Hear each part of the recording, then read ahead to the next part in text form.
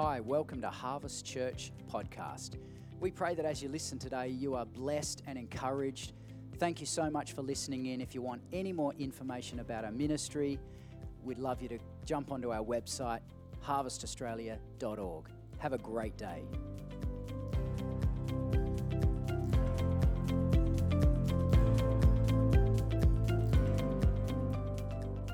Awesome. Well, it's great to see you here this morning.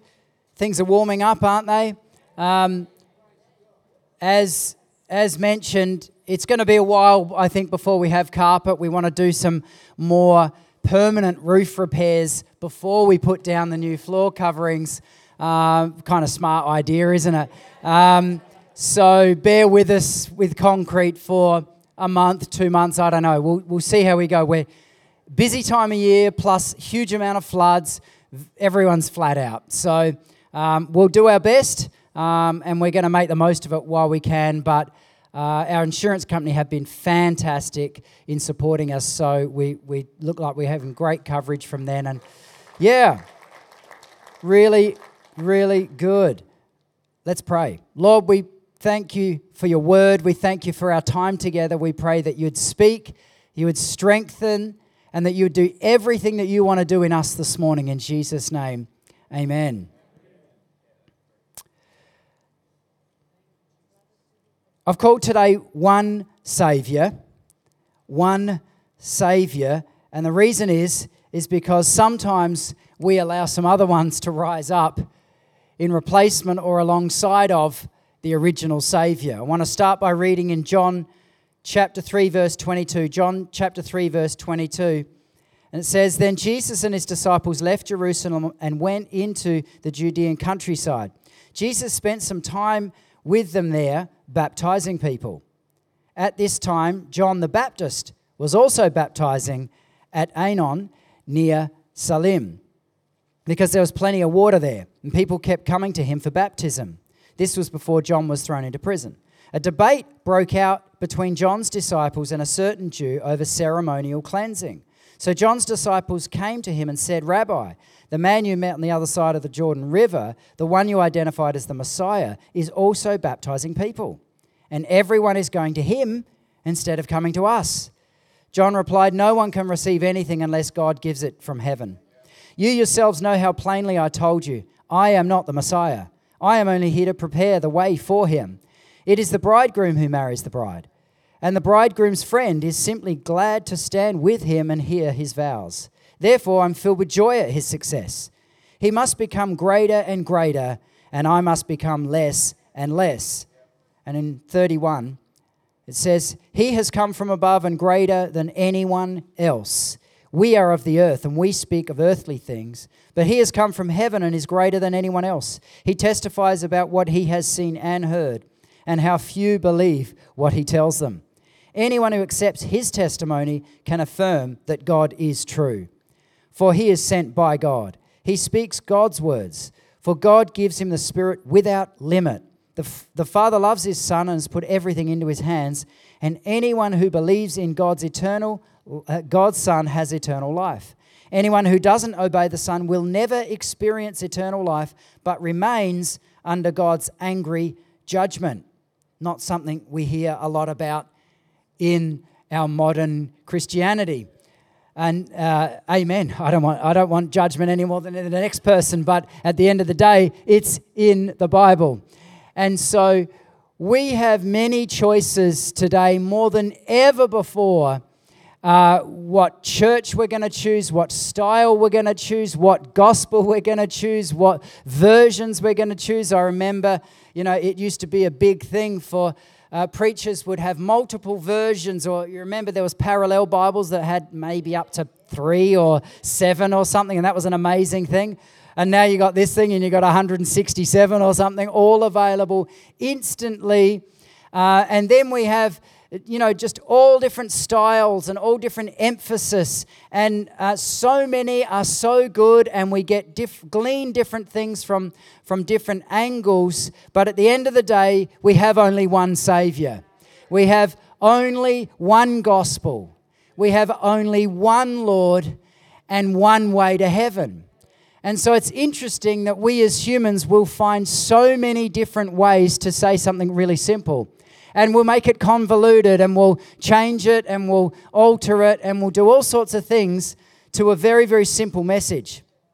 And so I want to just highlight 3 things that I take from this passage in John chapter 3 that I find interesting about human nature. And the first thing is comparison. It's one of the first things that we do as humans is compare ourselves. We see here John's disciples who, remember, have been baptizing for quite some time. He's prior to Jesus, so he knows he's preparing the way. He's been baptizing people for a little while now.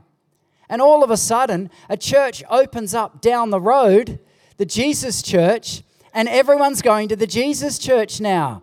And John's disciples say, "What's the deal? Everyone's going down to the new church down the road because it's bigger and better and it's got something new, and they're following that guy. What's the deal?" And this is the testing point for most of us. Are we sons or are we orphans?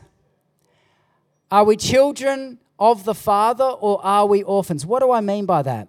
There will come testing points for every single one of us when someone says, "Hey, someone else is doing something better than you are." And instantly, insecurity will try and rear its head. Insecurity comes from the orphan heart. Insecurity comes from not knowing the Father's will. When we know the Father's will, we're safe and secure in His plans, and we don't have to strive and struggle and compete. When we have to compete, then we know we're still an orphan. When we have to strive and try and beat everyone else, we know, wow, I'm still a slave. What am I a slave to? I'm a slave to the world's system. And you know what the world does? It sucks the life out of us. It sucks the life out of us. If you've ever wondered why, it can be draining being a leader, being a human on the face of this earth, it's because it can be very draining running the rat race, it's called, isn't it? The rat race, making money, paying off a house, paying the bills, doing this, making sure this is okay, that's okay, career, kids, family. Here we've got Christmas time coming up. For some, it's really stressful. For some, it's really lonely. For some, it's really annoying. But it's a funny time of year, isn't it? And it's just one of those weird parts. What is that? That's the rat race. That's not the birth of Jesus Christ celebration. That's the rat race. And so what happens is oftentimes we get taken into a realm of belief that we didn't originate in by comparison and by competition. And so whenever the enemy tries to tap you on the shoulder and just say, "Hey, look, it's better down there. They're doing something better," or someone's doing something that, remind yourself, I'm not a slave to that. I'm not a slave to that way of thinking. I'm not a slave to that, because if I fall under that, then I'm under slavery in a whole lot of other areas in my life. I'm a son or a daughter of the Most High. I know what I'm doing. I'm called to do this. I'm doing my best. If something happens down the road, I'm going to celebrate it. And that's what John does. He celebrates it. In fact, let's go back to it, because I love the words that he uses. He said, "Therefore, I'm filled with joy at his success." I'm filled with joy at his success. Now, this is the true evidence of a son of God. One that can celebrate another believer's success. See, the enemy will try and make believers compete more than non-Christians, because he knows we're saved. He knows we're going to heaven. So he has to get us in all sorts of different random, weird ways. He'll bring division. He'll bring competition. He'll bring weirdness. He'll send all sorts of little fluffy things along in our path to try and distract us from our course and our calling. And so watch out for this one, competition. Watch out for it, because the enemy will try and bring it, even in small ways sometimes. They're doing better than you are. That's the enemy's voice of competition. But if we're a son or a daughter, we listen to our Father's voice. And our Father's voice over us gives us security. We're not slaves. We are sons and daughters. And when we're family, we have an inheritance. It's blood bought, not bought by works. So, let's keep rolling. I'm going to make this a quick one this morning. Is that okay with you? It's getting warm down the front, down there. Our air conditioning isn't the best, but it's pretty good there. Oh, awesome, awesome.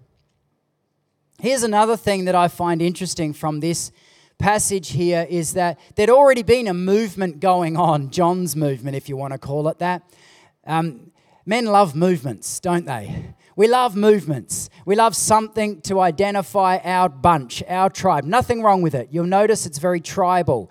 You'll notice, Indigenous Australians, Indigenous tribes all around the world, they would have regions, they would have a name, they would have identifiable markers or certain things. There's nothing wrong with that stuff.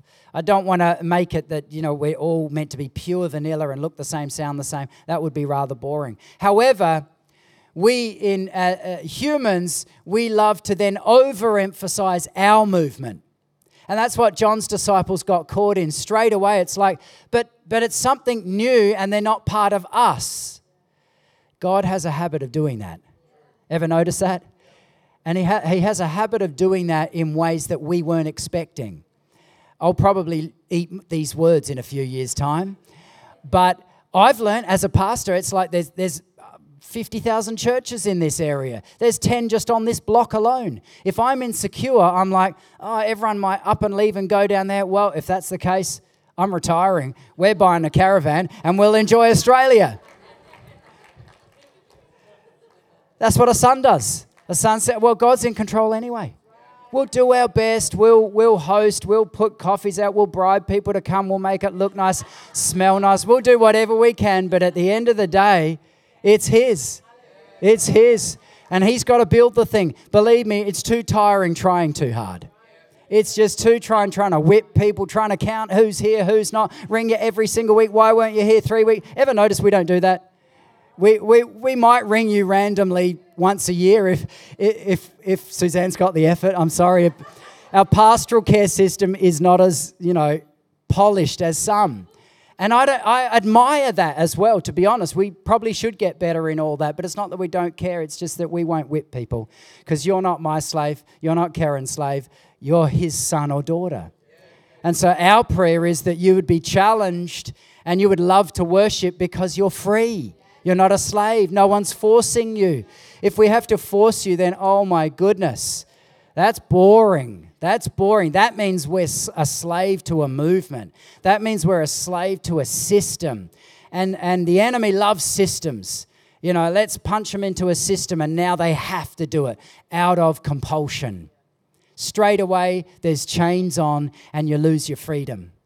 He came so that you can be free, so that we can be free. I know that's not the kind of preaching that builds big movements, but I'm okay with that because we don't really care about building a big movement. But it's one of the things that John's disciples got caught up on. Hang on, John, we got a movement. We got a good thing going. The tithes were probably pretty good. We're baptizing 10 a week here. All of a sudden, I'm sure someone in the bunch, probably the accountant, was counting how many people are we baptizing each week. Baptists are really good at that. I remember on the year roll each year, I'd have to fill in how many people have we baptized this year. And I'd look back over the years and you'd feel bad if it wasn't as many as last year. Slave. I'm not saying the system is a slave. I'm saying that's the slave thinking. It's not as good as last time. Slavery. Or this isn't going as well. If we are obeying the voice of the Father, it's going well. If you're obeying His voice and His calling, you're doing well. That's the requirement. That's the qualification. Not all the statistics. Hey, we love statistics. I love statistics. We all do. But they're just following things. They're just background things. At the end of the day, methods and movements can be our downfall of seeing the authentic Messiah across the river. Many times it's been done. I wrote a post a while ago I was just reviewing and thinking and praying on movements, revival movements throughout history. And you can go through almost all mainstream movements that are now movements. You might start with Methodism, John Wesley, the uniting church. We now recognize that in Australia. You might think of the Salvation Army. You might think of Pentecostals. You might think of Baptists. You might think of Church of Christ. Whatever it is, you will find a revival hotspot at its core, at its origins. Because God stirs men and women and something happens. The problem is when the fire goes out. The problem is when the movement becomes bigger than the man as in that man. When the movement and the methods and the comparison overtake the original heartbeat and calling of what God sets in motion. And you can see, and I'm not putting down Salvation Army and those guys because we're part of that as well. We've been Baptists. We've been exactly the same. We're in that camp. But at the end of the day, the danger of it is we look and go, wow, okay, we've got something really good going here. We're baptized and we're doing this, we're doing that. And then God across the river does something new and insecurity rises up, fear rises up, and slavery rises up. Because what if we get left out? See, that's the ultimate test of what an orphan will think because mum and dad left. And so that spirit, that heart on them thinks that mum and dad are always going to leave. There's a disappointment in them. And so in that heart, there's a reaction to, oh no, what if the authority figure, what if mum and dad leave? And we carry that into our faith. And when we carry it into our faith, we then have a flavor of that in our reactions. What if that thing's better? What if that thing's better? But if we know our Father and we know His voice and we know who we are and we know what He's called us to do, we don't need to worry about anyone else.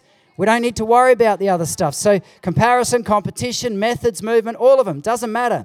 And then the last thing that I think is really interesting is the authentic and the counterfeit run so closely together that we have to really discern sometimes which really is the authentic. Now, John was authentic, but the great thing, I think, a test of his leadership and why Jesus loved him so much was because at the moment when he could have, out of pride and arrogance, said, yeah, we got a pretty good thing going. We were baptizing before him. We were doing this stuff well before him. Straight away, pride and arrogance, standing on that platform, he humbled himself. And he said, we're going to come lesser and he's got to come more. We've got to become lesser than he's got to become more. That's the test of authenticity.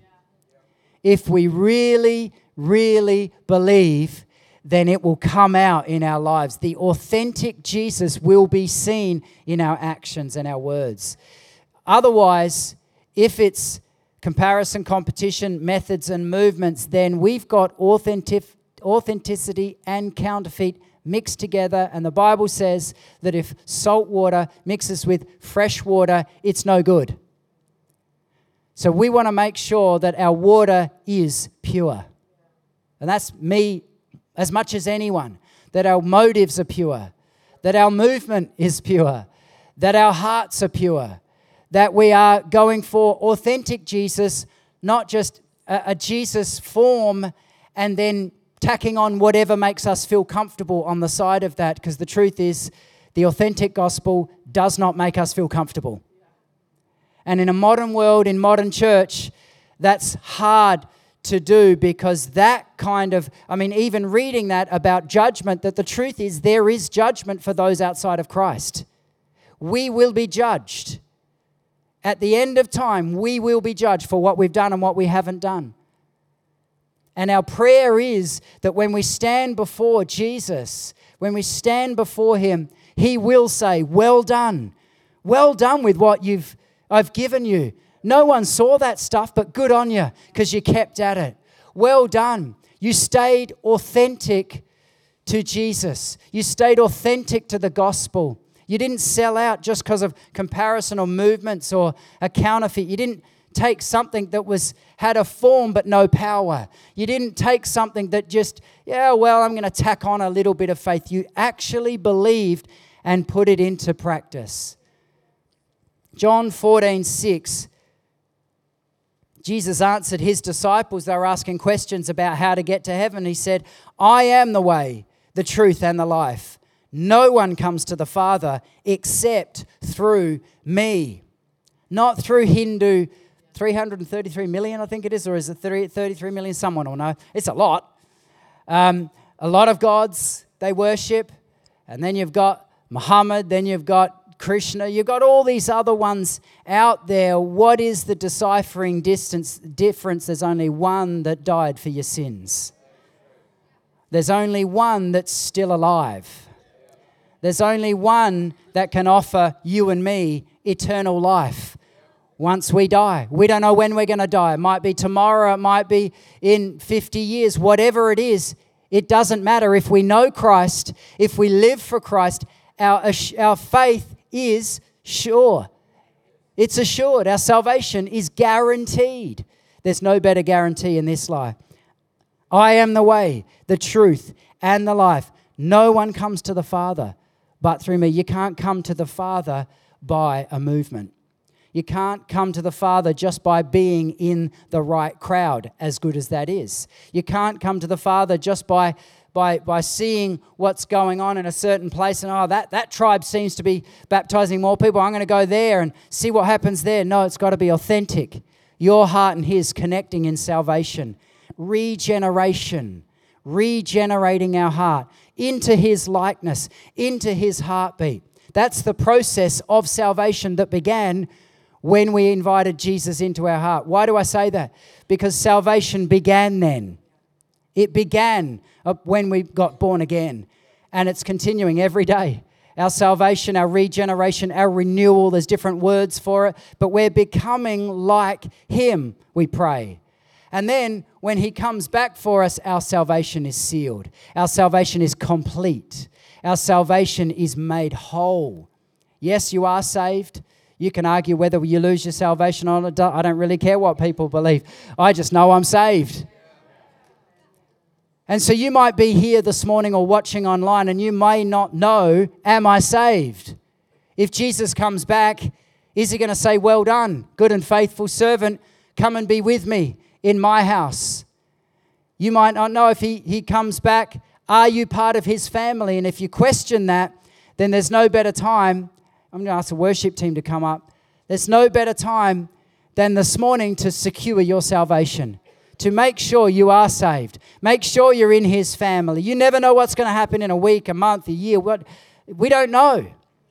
But one thing we can do is make sure our salvation and our lives are on his foundation. So I want you to stand this morning.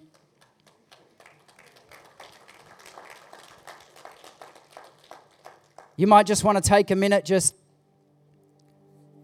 give over stuff to him. Maybe you've suffered from some comparison, competition, insecurities, fears, worried about what everyone else is doing rather than what you're doing, worried about what's not happening rather than what he is doing. That's something I often have to remind myself, stop looking at what he's not doing and look at what he is doing. Because the enemy wants to show us, and we have got used to looking at the lack rather than looking at the abundance. And so our trust is not in our movement. It's not in man. It's, as nice as my shirt is today, I've had many compliments. Thank you. It goes to show how daggy I normally dress on a Sunday morning.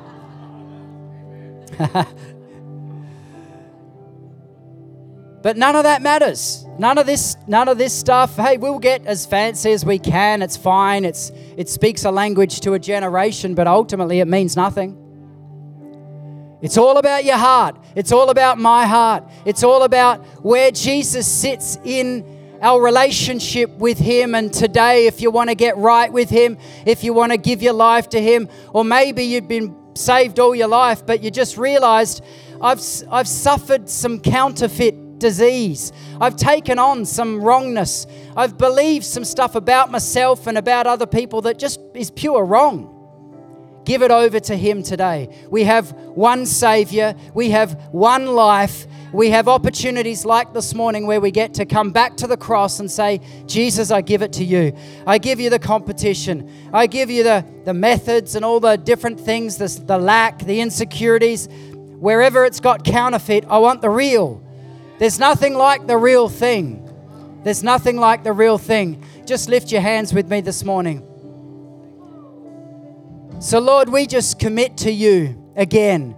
We ask for authentic Jesus in our lives. Wash away everything that's not of you. Get rid of all the doubt. Get rid of all the fear. Get rid of all the lack. We take our eyes off what you're not doing and we fix our eyes on what you are doing. And we say, come, Lord Jesus, have your way. We ask for more of you, more of your power and your presence. And we worship you for your goodness. We worship you for your grace over our lives.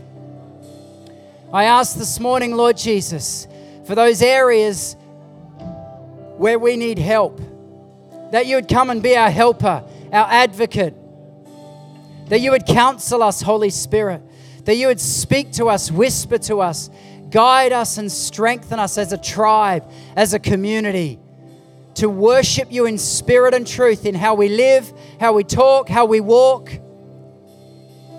We ask, Holy Spirit, that you'd come and move among us. Move among us. Move among us. Thank you, Jesus. So, Lord, I speak blessing over every person. I speak the name of Jesus over every person. I smear them with the blood of Jesus Christ this morning over families and marriages and businesses and careers and studying and decisions and relationships. Let the blood of Jesus be washed over us and sprinkled over us that we may be marked with him. In Jesus' name, amen. Bless you guys. Have a great week.